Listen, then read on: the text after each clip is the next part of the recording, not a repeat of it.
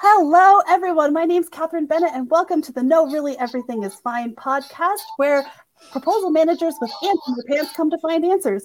We're excited to launch our inaugural podcast today, featuring 4 of today's top industry proposal voices, where we can talk to you about proposal themes and win rates for your everyday activities. So welcome to our first episode today. We are talking about, we've got 99 problems, but your bid ain't one, how to make sure your sellers are successful when you are over capacity. Let's do a round of introductions and then we'll get started right on the topic. Again, my name is Kathryn Bennett. I am the Senior Manager of Proposal Operations at Maven Clinic. Nora, why don't you kick us off next? Sure. Hi. So I am a proposal manager consultant for a Fortune 50 software company working through Shipley Associates. Excellent. Nicole.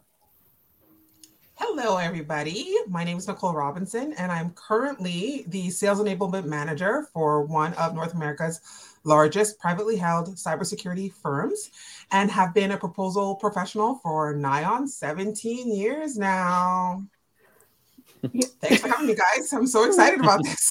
Wonderful. Thanks, Nicole. And Chris, round us out.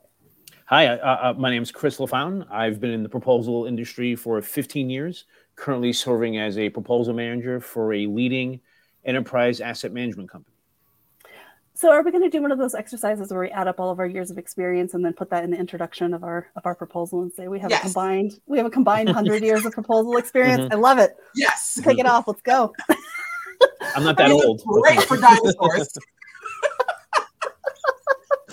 So this topic, we've got 99 problems, but your bid ain't one. So many of our proposal teams are over capacity. So many of us stretch and struggle to take all of the inputs into our system. What are some of the solutions that y'all have found to help prevent being over capacity in the first place? Or how do you respond when too much work comes in the door? I mean, it's really,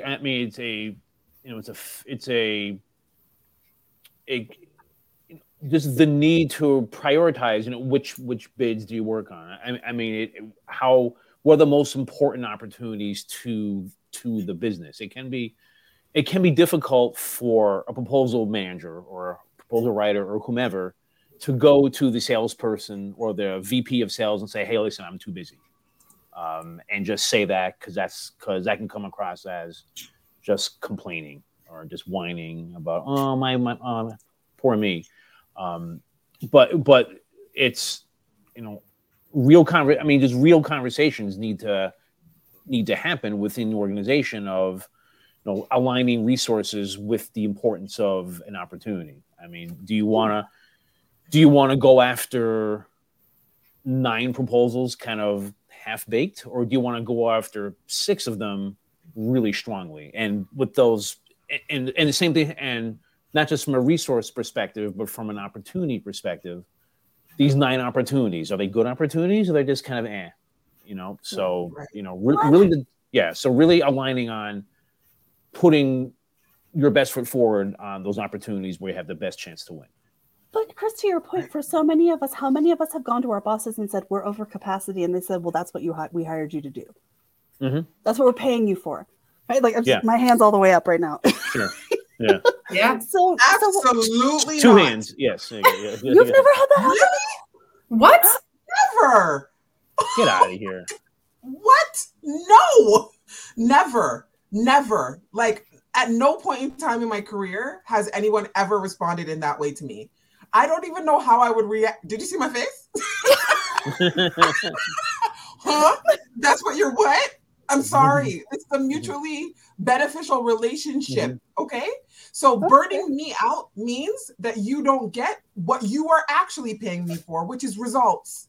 Mm-hmm. And so if you're paying me for my expertise and my ability to convert on these opportunities for you, then listen to me when I say that we are at our capacity and we cannot go any further. I was really lucky when I started my career. My director at the time, he said to me, you're going to be really busy. And even though I only had one sales rep that I was managing, like we were working on all of our deals together, and I was working opportunities from the RFP stage through all the way to producing the project and invoicing it out. Like I ran the gamut at the time when I started. He said to me that I don't ever want you operating at capacity. He's like, I need you to always operate just below capacity. And he's like, if you're operating below capacity, that means that you're getting everything done, you're being efficient, you're being effective, but you're not burning yourself out. He's like, I do not want you to burn out.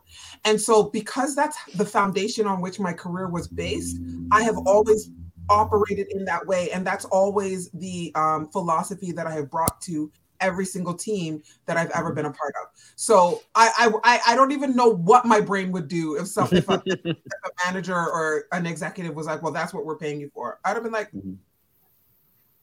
okay. Your brain breaks. That's what happens. My brain would break. Okay. I'm just kind of like, am I not?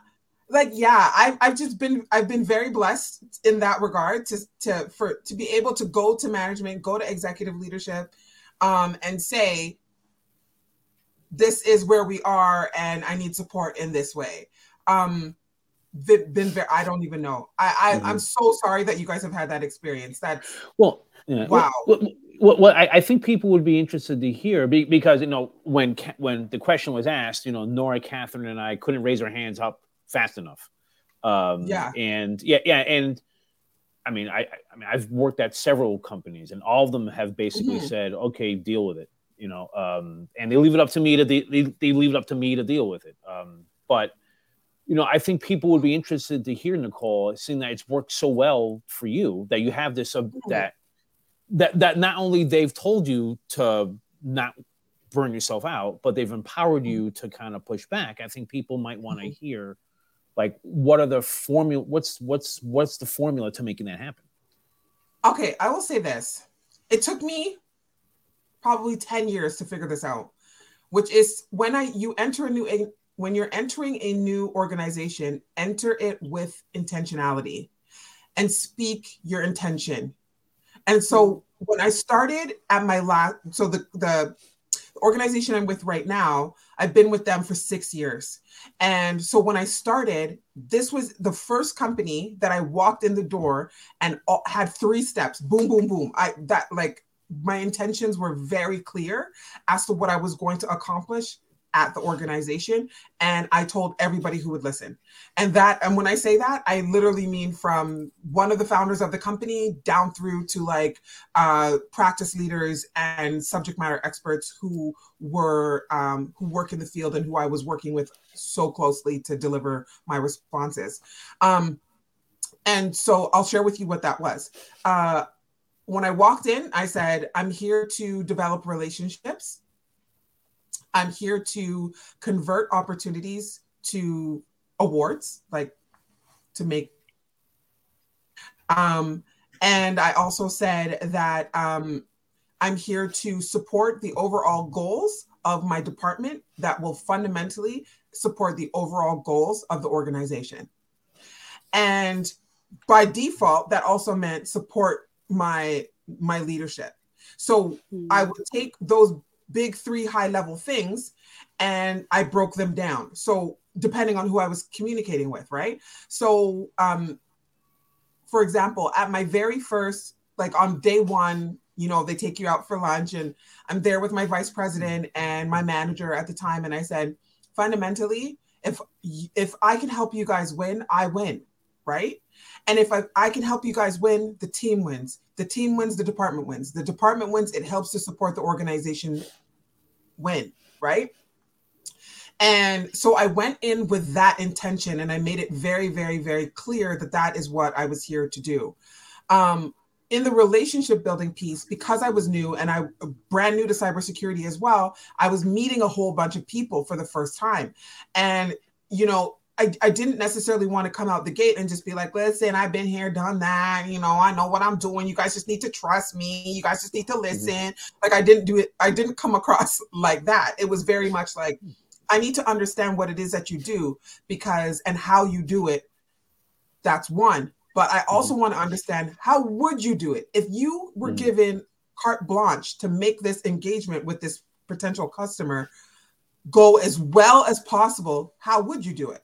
And that those two things helped me really understand our business, understand our industry, learn the language of the industry, and get the subject matter experts to trust me, because they immediately, the amount of times I have heard in the last 6 years, Nicole, you're one of the few people who asks us what we do and how we do it, and you listen to the answer, is huge.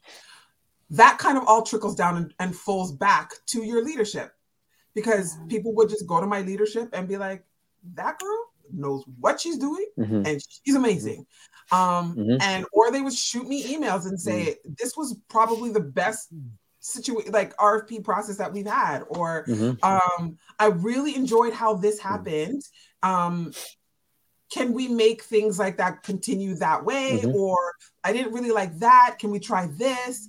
But it just got conversation happening. It got people talking, and they were just like, once they saw what I was there to do and how I was entrusting it to a team effort and not really like focused on my own personal glories, they were open, and it led and fostered trust in a huge and massive way. So to narrow that back all down, intentionality helps to develop clear focus and goals. It takes the focus off of you and makes it onto the team, which also helps you to develop a massive amount of trust. I love that, Nicole. I love it. I've noticed that kind of like 4 themes are emerging for me when we're talking about how to manage our capacity. And Nicole talks a lot about the relationships aspect of this, the strategy aspect of it, and kind of advocating for yourself. So that's kind of like the soft skills aspect, which is definitely, and I don't mean to diminish it by saying soft skills, but that's a part that we often overlook. There's also Nora and Chris. I know that you two are also super knowledgeable about these other two components. So I think there's 3 components. I think there's people, I think there's tech, and I think there's process. And I think that Nora and Chris, like Nicole just dialed us in on how to handle the people. What do we do with tech and process? And then I've got like a sales strategy that I want to share, but I want to hear what y'all have to say first. Yeah. So I think where I'm working, what I've always tried to do is make sure when I had control, right? Because sometimes you don't, right? There are things that sometimes you don't get to have the say in. But when I tried to make a really strong intake process, right? So I tried to somehow quantify in numbers or scoring, should we pursue this, or is the score telling us this is not worth pursuing, right? So that helps when you're sort of in a smaller organization and, you can, you now have data to kind of back you up and say, okay, we have some solid data-driven reasons why we can't do this, not just I'm overwhelmed, right? Because sometimes when you come say, I'm overwhelmed, they go, well, just work harder, right? Throw more hours at it, your salary or what, do it. So that's one thing. But where I'm at now, they actually have a really great intake process. So there is a minimum monetary level that an RFP has to meet in order to qualify. And if it doesn't meet that, you don't get passed, right? So then from there, it's okay, how many questions is this? And do you have, and there are certain question levels which dictate how much lead time there has to be, right? So if it's, I think 600 or less questions, you have to minimum, 2 weeks. That's it. You can't give any less than that. And if it's 1 week, so then you don't get through. But it's not just that we turn people away, right? So the really cool thing about working on the account for this, Fortune 50 software company is that they also have software that the sellers have access to. So if they say, we can't help you with this because it doesn't meet our criteria, but you have access to thousands of QA pairs in our content management software, and you can go in there and you can find them yourself. Whatever tech person you're working with, they can help you as well. So I think that if you're not working in a company where you have that option, look into it because it's very helpful. I think oftentimes there are a lot of tools out there that could, especially if it's sole source, right? If it's sole source and somebody comes to you and say, hey, I have a sole source deal and you're really overwhelmed, you have content management software that you can set up templates and you can set up packages and things like that. Now your seller can just go into the system and go, oh, I need a cover letter. I need an executive summary, and I need these 3 modules to be covered in there, and they can generate themselves. So I think automation is going to be a huge, huge trend in the proposal management industry. I mean, it's already getting there now, and I just see it driving toward there in the future. Kind of what they're doing with developers. There's a lot of low-code software platforms out there that let people who have no idea how to program anything make some solutions for themselves. And I think those types of tools will allow proposal managers to get in there and do what we do best, kind of lift out some of those tasks that, take up time and kind of help people help themselves. Chris, I love that. I love this idea of proposal software. Obviously, if anybody knows my background, like 10 out of 10, I used to work at Lupio. I love it. I know that you and Nicole also have experience with different process improvements, and I know that you particularly, Chris, are very much a numbers guy. So, what kind of numbers are you focusing on to think about your processes internally? Oh, sure. Yeah. So it's it's not just the number of RFPs, because a sales team or even an individual salesperson or account manager is not going to care so much about the number of RFPs that we have. No, it's but some of them and it's very easy to just look at revenue as well. The higher dollar amounts. That's in theory. That's where you spend more of your time. That's not always the case, though. I think Nora hit on. Touch on briefly an effective go-no-go process. Just because you have a $10 million deal in the pipeline and a $2 million and a $5 million deal in the pipeline, doesn't automatically mean that you discard the $5 million deal for the $10 million one. I mean, you really have to look at fit. You really have to look at the strategic value of going after this opportunity. And there are a lot of metrics that you can use to justify an opportunity. Whether you can put a score, you can put a ranking system around several quantifiers, such as strength of relationship with the customer, or the number, or the years of incremental revenue. And that's just at the opportunity level. At the proposal level, you can look at things such as the number of questions you have to answer, the number of days you have to answer a response, the number of questions or the number of requirements where you need other people's help versus your own. And so, that's a good one. Tell me more about people that might need help versus the ones you can do yourself. What's the difference? This is part of the automation that Nora had touched on. If you get automation or some content library or templating, when you get to the place where you're either self-sufficient or you can train someone to be self-sufficient. And by the way, great sales enablement managers do this really well. Just saying. Like Nicole? I was just saying that. Such as, yes. But honestly, it's as a proposal manager, I mean, in the proposal industry, we can, the term manager, writer gets thrown around, and they often mean the same thing. They often mean two different things. Depending where you go, the definitions change. But an effective proposal manager for me has been, I've always been the most effective when I'm not a bottleneck, or people are always, if everyone has to come to me, it's great for job security, but it's not great for everyone else because I become the bottleneck. If we can automate some of these things, such as a cover letter, an executive summary, a requirements matrix, even parts of a security questionnaire. I mean, if we can automate a lot of these things via some content management tool or alignment on what the answers should be, you can use technology to answer 100 questions in a matter of minutes, as opposed to Googling or doing whatever to figure it out.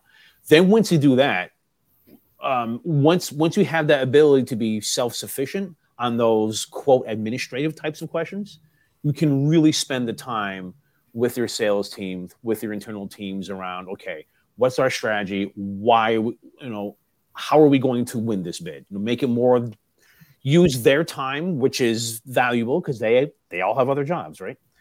Use their time to really think about how are we going to win this bid, rather than asking them for the 8th time in 2 months, tell us about our roadmap. Right. Yeah. I think there are so many proposal managers who don't feel particularly empowered to make changes. And I think every single one of you has described something that a proposal manager or a proposal writer, somebody in this space can personally do without anybody else's input to like improve their own everyday life. So that's something that I love to see. I want to tell a story really quick because I love the fact that we dialed in this information about people, tech. We've talked about building business acumen. Like we have packed a lot into this little bit of time. But one thing that I have found, or in the last week, actually, I had an internal customer come to me with this massive questionnaire document, like hundreds of questions, and they said, "Okay, well, we need this turned around in 2 days." And in my early career, I would have worked 60 hours in that week to make sure it was done, and I would have been bleeding from my eyes because I was looking at the computer screen with such intensity, for just crying, right? And now that I've been in the industry for 13 years. What I can go to that internal seller and say is, hey, can we talk to this customer and say that maybe can they accept these 2 standard documents and we can answer 30 of these questions and then they can get the information faster? They took it back. The customer was really pleased. Like the person who we were selling into was really pleased because they loved the completeness of the documents we were able to provide, those standard documents. And then also I was able to preserve my team's capacity because we have other big bids that we're trying to work on. And so I think it's really important to understand that self-advocacy, and it's not in a way that is like, it's like, oh, I don't need to have to work as hard. It's saying, is this really serving the customer's needs? Like if they need something tomorrow, do they have to have this or can they have something even better? Right. And so because at the end of the day, we're salespeople. Right? Yes. So Nora. A lot of people don't understand about proposal managers.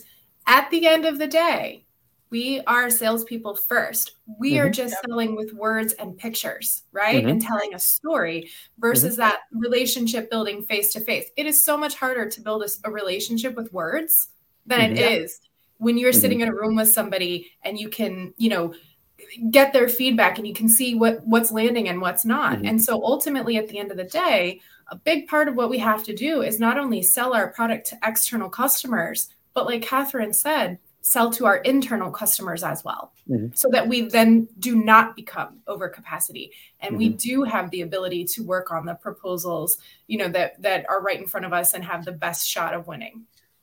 And people trust 100%. You more. I love it.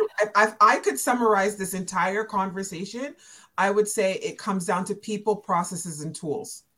And that is essentially how you ensure that you are not moving into overcapacity. If you're managing your relationships, then you're covering off your people part. If you're managing your processes effectively and efficiently, you're utilizing go, no-go processes. You're utilizing your data extractions that Nora and Chris talked about and compiling that and making it into a story that you could then tell to show why you're heading into an overcapacity place. That's your process. Then you're using your tools to automate all of the things that can be automated, which helps you to be more efficient and more effective and reduce any creep towards or into overcapacity. And all of these things, they work together in order for you as a proposal person to be effective and to be successful, and also to ensure that you start to convert. Because once you master your people, processes, and tools, guess what happens? Your submissions get better and better and better, and your ROI goes up and up and up. Yeah, and you still have 99 problems. But guess what? Overcapacity. But a bid ain't one. Your bid ain't one. Yeah. All right. So it's the people process. So that's like the big takeaway, right? The people, processes, and tools. The PPT. So it sounds like Nicole. Sounds like you're down with PPT. That's what it sounds like. I'm always down with PPT, Chris. You already know. Yeah, I already know. You know me, Nicole. You know me.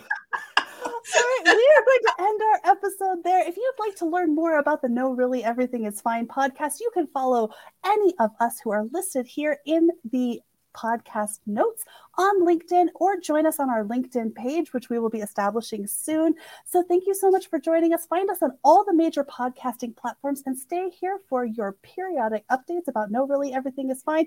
Make sure to get those ants out of your pants, and we'll see you next week.